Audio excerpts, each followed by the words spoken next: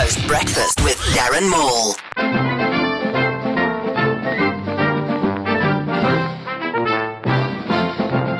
Only 1 week after our 5.3 magnitude earthquake, San Francisco Harbor in California, USA experienced a magnitude 6 earthquake. Those damn yanks always have to be bigger and better. WWF have revealed that 27,000 trees are cut down every day just to make toilet paper. Toilet paper, I say.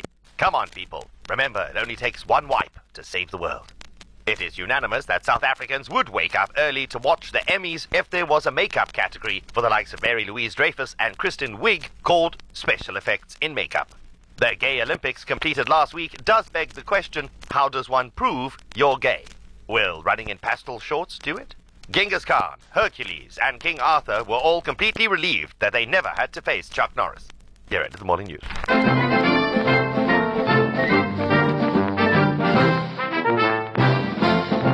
Darren Maul. Every morning. Waking up in the morning. East Coast Breakfast.